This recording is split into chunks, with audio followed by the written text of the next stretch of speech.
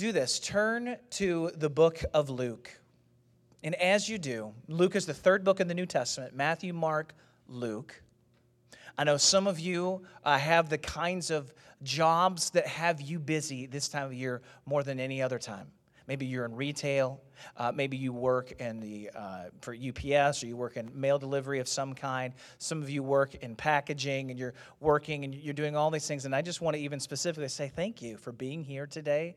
I know Christmas for the world appears to be this wonderful, peaceful moment, but for many people, the holidays are hard, either because you're missing family members, either because you may be alone or feel lonely, or you may just be tired because of the nature of your work. So thank you for taking a step of faith today and being here at High Point. I believe I've got a message that's going to encourage you and help you in starting the year off right. Let's pray. Father, we thank you for how good and gracious you are to us. You're good and you're gracious, and you love us. And Father, we desire to grow, and we desire to become more like you. So God, let this Christmas be a moment for us to really walk in fresh grace and become more like you. Amen. Are you a humble person? That's your question to wrestle with this morning. Don't you love questions like that? Are you a humble person? Because if you say no, well, then you sound kind of like an arrogant jerk. Like, no, I'm not humble at all. But if you say, yeah, I'm humble, well, you still sound arrogant. There's no good way to answer this question. Are you a humble person? And yet, it's a question that, frankly, you need to wrestle with. Do you have a heart that is humble before God and before other people? Whether you're a teenager this morning, are you humble? Are you humble before mom and dad? Are you humble before your brothers and your sisters? Are you humble before your spouse, your pastor, your friends? Are you humble, most importantly, before the Lord? Or are you proud? Thick wall around your heart. No one can say anything to you. Difficult. Always have something to say. Are you a humble person this morning? The reason I'm getting to this is we're going to read from Luke chapter 2, and we're going to read about the story of Jesus being prophesied his birth through the Virgin Mary, his mother. And you have to ask yourself questions when you read the Bible, like, why did God choose Mary? Why did God choose Joseph to be the mother and father of Jesus? And if he chose them because they had certain, qualities, certain aspects to their walk with the Lord, it would make sense. Not only do we want to emulate Jesus, but there are times in the scriptures where we see the manner in which someone walks and the manner in which someone has a relationship with God, where I can literally say to myself, I want to be like that. I want to grow in that. I want to become more like this person. And I have to tell you, when I read about Mary, Mary is an incredible person in the Bible. We're in a series called My Crazy Family Tree. Mary's crazy, but she's not crazy for bad reasons. She's crazy because she demonstrates the kind of strength that you would marvel at if you knew her. She demonstrates the kind of humility that's just jaw-dropping. It's amazing. It's what you would call crazy, right? So let's read Luke chapter 2, and we're going to get into the life of Mary just a little bit today. Luke chapter 1. Sorry, the screen behind you, wasn't there to help or correct. Luke chapter 1, verse 26 through 28. In the 6th month of Elizabeth's pregnancy, that's Mary's cousin, God sent the angel Gabriel to Nazareth, a town in Galilee, to a virgin pledged to be married to a man named Joseph, a descendant of David. The virgin's name was Mary. The angel went to her and said, "Greetings, you who are highly favored. The Lord is with you." Now Mary was greatly troubled at his words and wondered what kind of greeting this might be. But the angel said to her, "Do not be afraid, Mary. You have found favor with God. You will conceive and give birth to a son, and you are to call him Jesus. He will be great and will be called the Son of the Most High. The Lord God will give him the throne of his father David, and he will reign over Jacob's descendants forever. His kingdom will never end." Now, I'm going to go out on a limb and say that an angel has never shown up in your bedroom in this kind of capacity before. If an angel has, I'd actually love to hear about that. But I'm going to go out on a limb and say you haven't had a message given to you by an angel in this fashion. And if you did, you would probably be in the same camp as Mary in that you would be terrified. Your bones would be shaking. You'd think, this is the end. This is it. I've got seconds before I die. The end of the rope is finally here. These are the natural things that you would be thinking. And the angel, understanding this, and in most occasions in the Bible when an angel appears, the first words out of the angel's mouth are, "Don't be afraid. Don't do anything stupid right now. Right? I know you're terrified, but you don't have any reason to be. Let's calm it down. Take a step back. Take a deep breath. It's going to be okay. I've got news for you. It's great news. You're going to give birth to a son. His name is Jesus. He's the Messiah. Etc., etc., etc. Now, Mary's terrified. Let me ask you this. When's the last time you got some news that overwhelmed you? I don't just mean bad news, because in theory, this is great news. Hear me. This is great news, but in the moment, this kind of news would also feel like, oh my gosh. Only you may not want to use those words. You know, there might be some other words that are you're tempted to come out of your mouth in this moment. Overwhelming news. Think about getting a promotion for a minute. So-and-so just took another job, and you just got promotion. Congratulations. You're excited about it. You're pumped about it because it probably means you're going to be making a little bit more, but all of a sudden, the phone, you put the phone down and you think, oh, now I've really got to I got to step it up. I got to do this. I got to actually make this happen. I've got to be better at the life I was currently just living. And now when more is expected of me, this feels instantly, it's good news, but it's also overwhelming news. Think about it for a minute. When people get pregnant, yes, they're happy, but also sometimes you're, surprised? When we had our fourth child, and Amy surprised me on, I think it was like Christmas Eve or right before, with a little stocking. And we weren't planning to have 4 children. This was our bonus child. And I did not see it coming. And I am a gift. I love gifts. I love opening gifts. I love giving gifts. I love gifts of all kind. Amy will sometimes surprise me with like a Twix or a Snicker bar, and I'm like, you know me so well. I'm so happy right now that you thought enough to buy me a 59-cent candy bar. It doesn't matter. I love gifts. So I have this little thing to open, and in surprise, it was a pair of socks or something. I can't even remember clearly. It was so shocking. My mind just was so seared in the moment. She hasn't let anybody see it. She's afraid of what our fourth child might think of me when they see the video, because I am so stunned. Are you serious? And you have the laughter that kind of happens, and then all of a sudden tears also start happening at the same time, and I have no control over my emotions. I don't even know what I'm feeling. I'm instantly, completely overwhelmed. I don't know what I'm going to do. I need to excuse myself and go pray. News can be overwhelming, can it not? I promise you, you've experienced news that's overwhelmed you at times. And sometimes in a great way, sometimes in a bad way.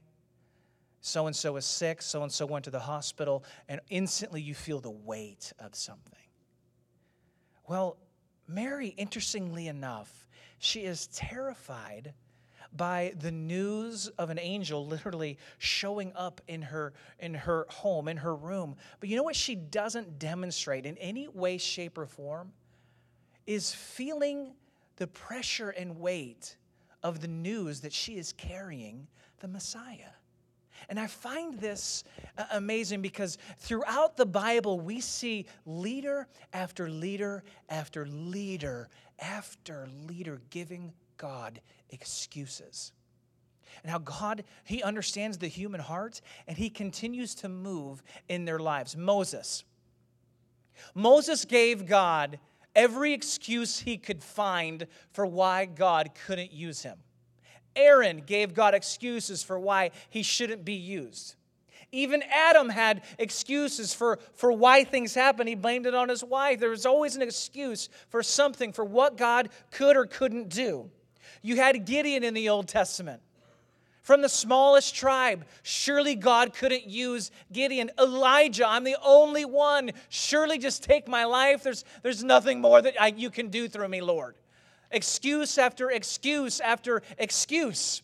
We see even Esther giving excuses. We see Ruth providing excuses for why God can't move in their family line, why I can't go and present myself to the king, why I can't do this, why God can't do that. Excuse after excuse, and yet we never see Mary buck one moment when she is given the news that she will be carrying the Messiah and giving birth to God's very own Son. This is an incredible woman. And she's probably 12 or 13 years old, might I add. She says in verse 34, how will this be?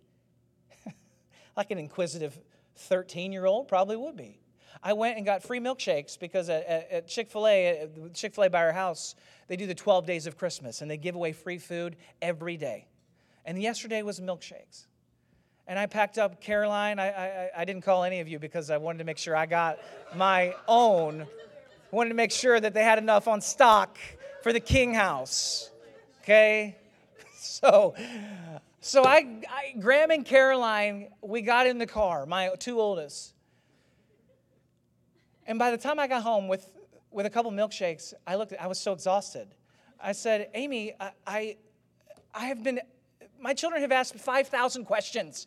In 15 minutes of driving in the car, I am overwhelmed with the amount of questions that are being asked. Mary, understandably, she's young. She is inquisitive. How is this actually going to happen? This isn't a faithless question. This is a question of practicality, as in, how is this really logistically going to happen, Lord? The angel answered, the Holy Spirit will come on you, and the power of the Most High will overshadow you. So the Holy One to be born will be called the Son of God. Even Elizabeth, your relative, is going to have a child in her old age. And she who is said to be unable to conceive is in her 6th month. For no word from God will ever fail. No word from God will ever fail. And then Mary, she has the response that if I could encourage you to sear into the depths of your heart, she has one of the most incredible responses recorded in all of Scripture. She literally says, I am the Lord's servant. May your word to me be fulfilled. The angel left her.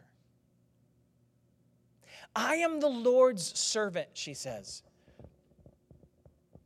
As in, I'm here to serve you.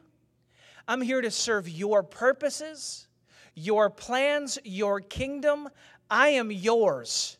Do with me as you would choose to do with me. My life is yours, Lord.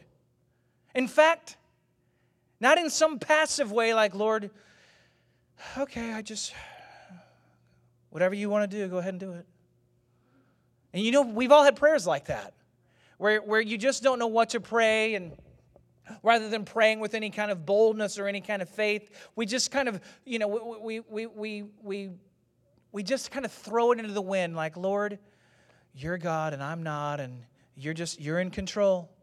And while that's true, and sometimes that's a good, faithful prayer, hear me. Oftentimes we don't know what to pray, and sometimes we can be passive about it. But Mary is literally standing in front of an angel, and she's saying, may your word to me be fulfilled. There is some boldness in that. You're saying that to an angel who's given you the news that you're carrying the Messiah. You've got some strength on you. Oh, and by the way, I am the Lord's servant. The real word here, if you look at the Greek, is bondservant, which is closer to the word slave than it is servant. Meaning, God, I'm chained to you. Where you go, I'm going. Where you tell me to go, I'm going to go. What you tell me to do, I'm going to do. I'm yours. That is what we call, ladies and gentlemen, a tremendous amount of humility. See, when we give God excuses, or in my case, I love to coach the Lord, don't you? I love to encourage God on His timing. I like to help God out. You know, the timing isn't really the way I need it to be right now, Lord. I need you to move a little bit faster. I realize I don't see you working here, and so, God, I need you to flex your muscle a little bit more. I need you to work a little harder in this area. I need you to provide a little bit more. Do a little bit here. Do a little bit over there. God, come on. Somehow in my 39 years of living, I have the capacity to give God advice on how He should do His job and how He should do it better. Does anybody else fall into the same pattern of wanting to give God advice on how to do His job? That's what we call pride. You know better. And a lot of times I think I do. Unfortunately. And I need to ask God to forgive me and repent and turn from it and ask Him to help me have a humble heart. God, I am your servant. I'm here to serve you. What you say is what goes. Where you tell me to go, I'll go. What you tell me to do, I'll do it. May your word to me be fulfilled. I'm your servant.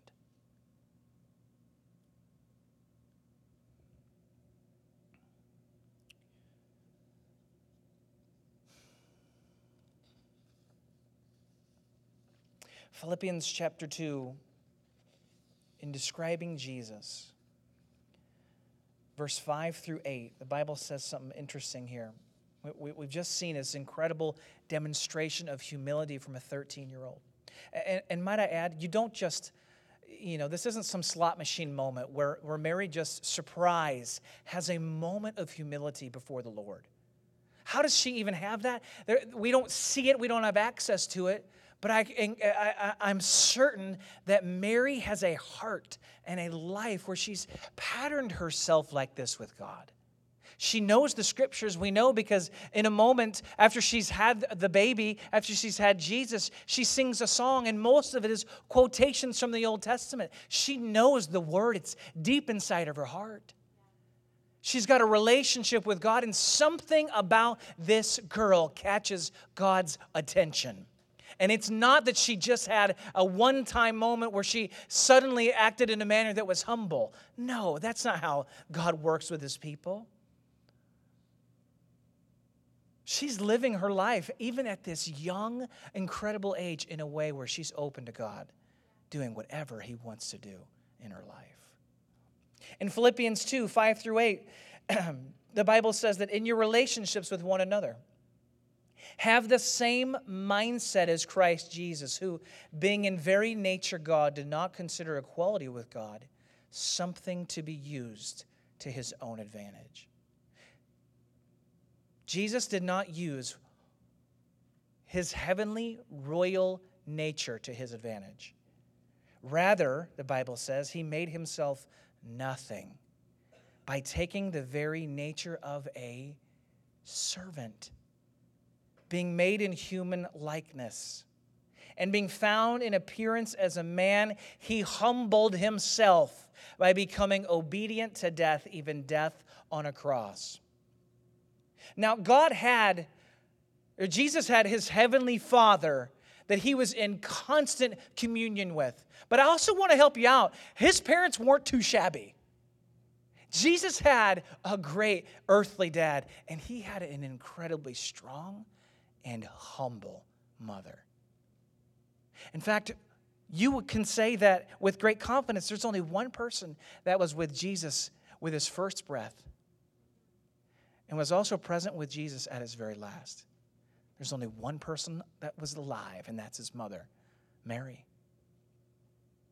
When Jesus rose again from the grave and appeared in the home with the disciples, guess who was present? Mary. The Bible says that she was praying. And then his brothers had shown up and were present as well. This is an extraordinary thing because if there's anybody, we often look at Peter, and he had this denial of Jesus 3 times and the hardness and the hurt that was in his heart. How hurt would you have been if you were Jesus' mother and you had literally mothered the Messiah, given birth to God's very own Son, raised him, loved him, cherished him? And at 33 years of age, you get to stand and watch your son die on a cross. And yet instead of being bitter, instead of being angry, instead of being hopeless, what is she doing with the disciples? She's present right in the thick of it, and she's praying. She's an incredible woman. Now, we don't worship Mary. Maybe if you grew up Catholic, that might be similar to what you're used to. We don't worship Mary, but there is great reason for you and I to take pause and say, man, Lord, look what you did in her life. Lord, look at the qualities in which how she lived. I want to grow in that. And in 2020, we've got a new year on us. One of the greatest things you could do for yourself and for your relationship with God is you could grow in humility. Humility is the bedrock by which everything else grows in your life. Think about it for a second. If you are humble, if you will let God work in your life, what can God not do? It's the times where I dig my heels in. It's the time where I know better. It's the times where I'm fighting God, where I'm resisting God, where I'm avoiding God. That God has to work in ways that are difficult in my life to get my attention. But when you're humble, when you're soft clay and he can shape you and form you and move in your life, what can he not do? What can he not do in your life and through your life, whether you're in high school, whether you're in middle school, whether you're 95, whether you're 19? God can do extraordinary things through your life. And he has great plans for you. He has great purposes for you. But it is the man and woman with a humble heart that he breathes those purposes and plans to life in. Humility is the recognition of God's magnificence and our insignificance compared to him.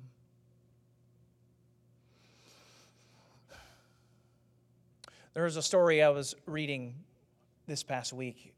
In the late 1800s, there was an evangelist here in the United States. His name was D.L. Moody. And there's a Moody Bible Institute in Chicago, and he did a lot of work in the Northeast. He was arguably the most famous minister in the late 1800s. Just a prolific ministry. People from literally around the world would come to be equipped, to be trained by him, and to hear his preaching. And so he's in Massachusetts, and he has a conference for other pastors, and all these pastors from Europe have arrived. And they have dorm rooms that they're staying in, and they're getting ready for a week of training with Moody, the greatest minister and evangelist at this time in human history.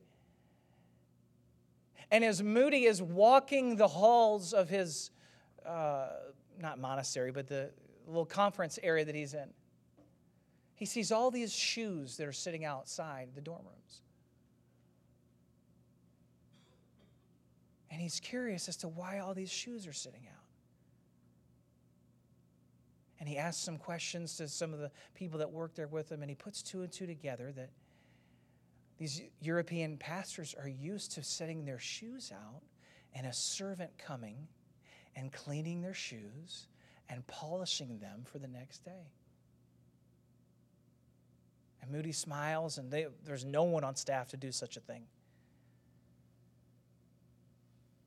But he thinks to himself, you know what, I'm going to bless these guys. And so he gathers all the shoes from all the different pastors. He brings them into his room, and the greatest minister and the greatest evangelist in the late 1800s is literally found polishing all the shoes of these other ministers and these other pastors, because there's nothing too great or nothing too small that God can't use him to do. He's not too proud for God to use him in this way. There aren't some, measure of excuses for why he can't do that or why God shouldn't use him to do that. He literally stoops and spends the evening polishing the shoes of all the different pastors that are here at this conference. And I love this story because for many of us, we find ourselves proud. We find ourselves, dare I say, use the word arrogant before the Lord, in the sense that we want God to use us on our terms. But it is the person that is humble, a person of lowly circumstances, that God uses. The one who makes himself nothing, like the Son of Jesus did. The Son of Jesus, the Son of God did. So this Christmas, here's what I want to ask you to do. An angel is not going to show up in your bedroom and tell you that you are going to give birth to the Messiah. That isn't going to happen. I have news for you. So Merry Christmas. But God still may be knocking on the door of your heart with plans and purposes that you need to humbly accept. It may be something simple. It may be a literal action, a one-word response to someone. But when we ask ourselves, how can we grow in humility? Well, humility grows in your life and in your heart one decision at a time. One moment at a time, one action at a time. And Mary demonstrated a complete humility before the Lord at numerous occasions. But what about you? What does it look like for you to walk in humility with one another? To walk in humility before the Lord, your brothers and your sisters, your church family? What does it look like for you to truly be humble this year in 2020?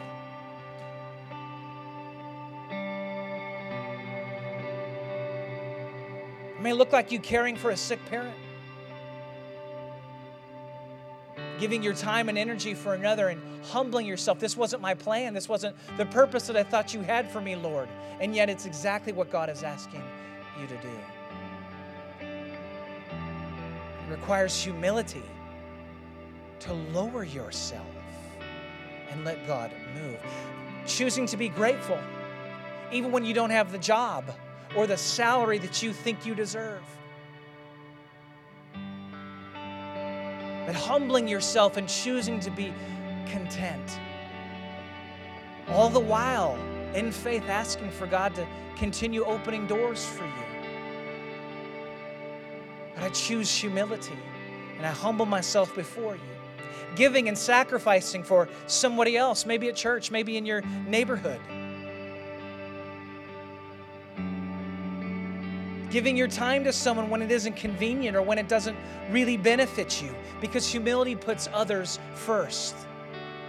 Just like Jesus, who emptied himself and literally became a man. And he humbled himself for you and for me.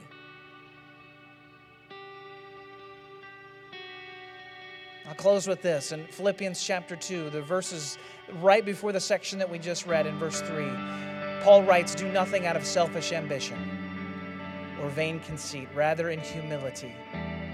Value others above yourselves, not looking to your own interests, but each of you to the interests of others." Do you want to know God's plans for you in 2020?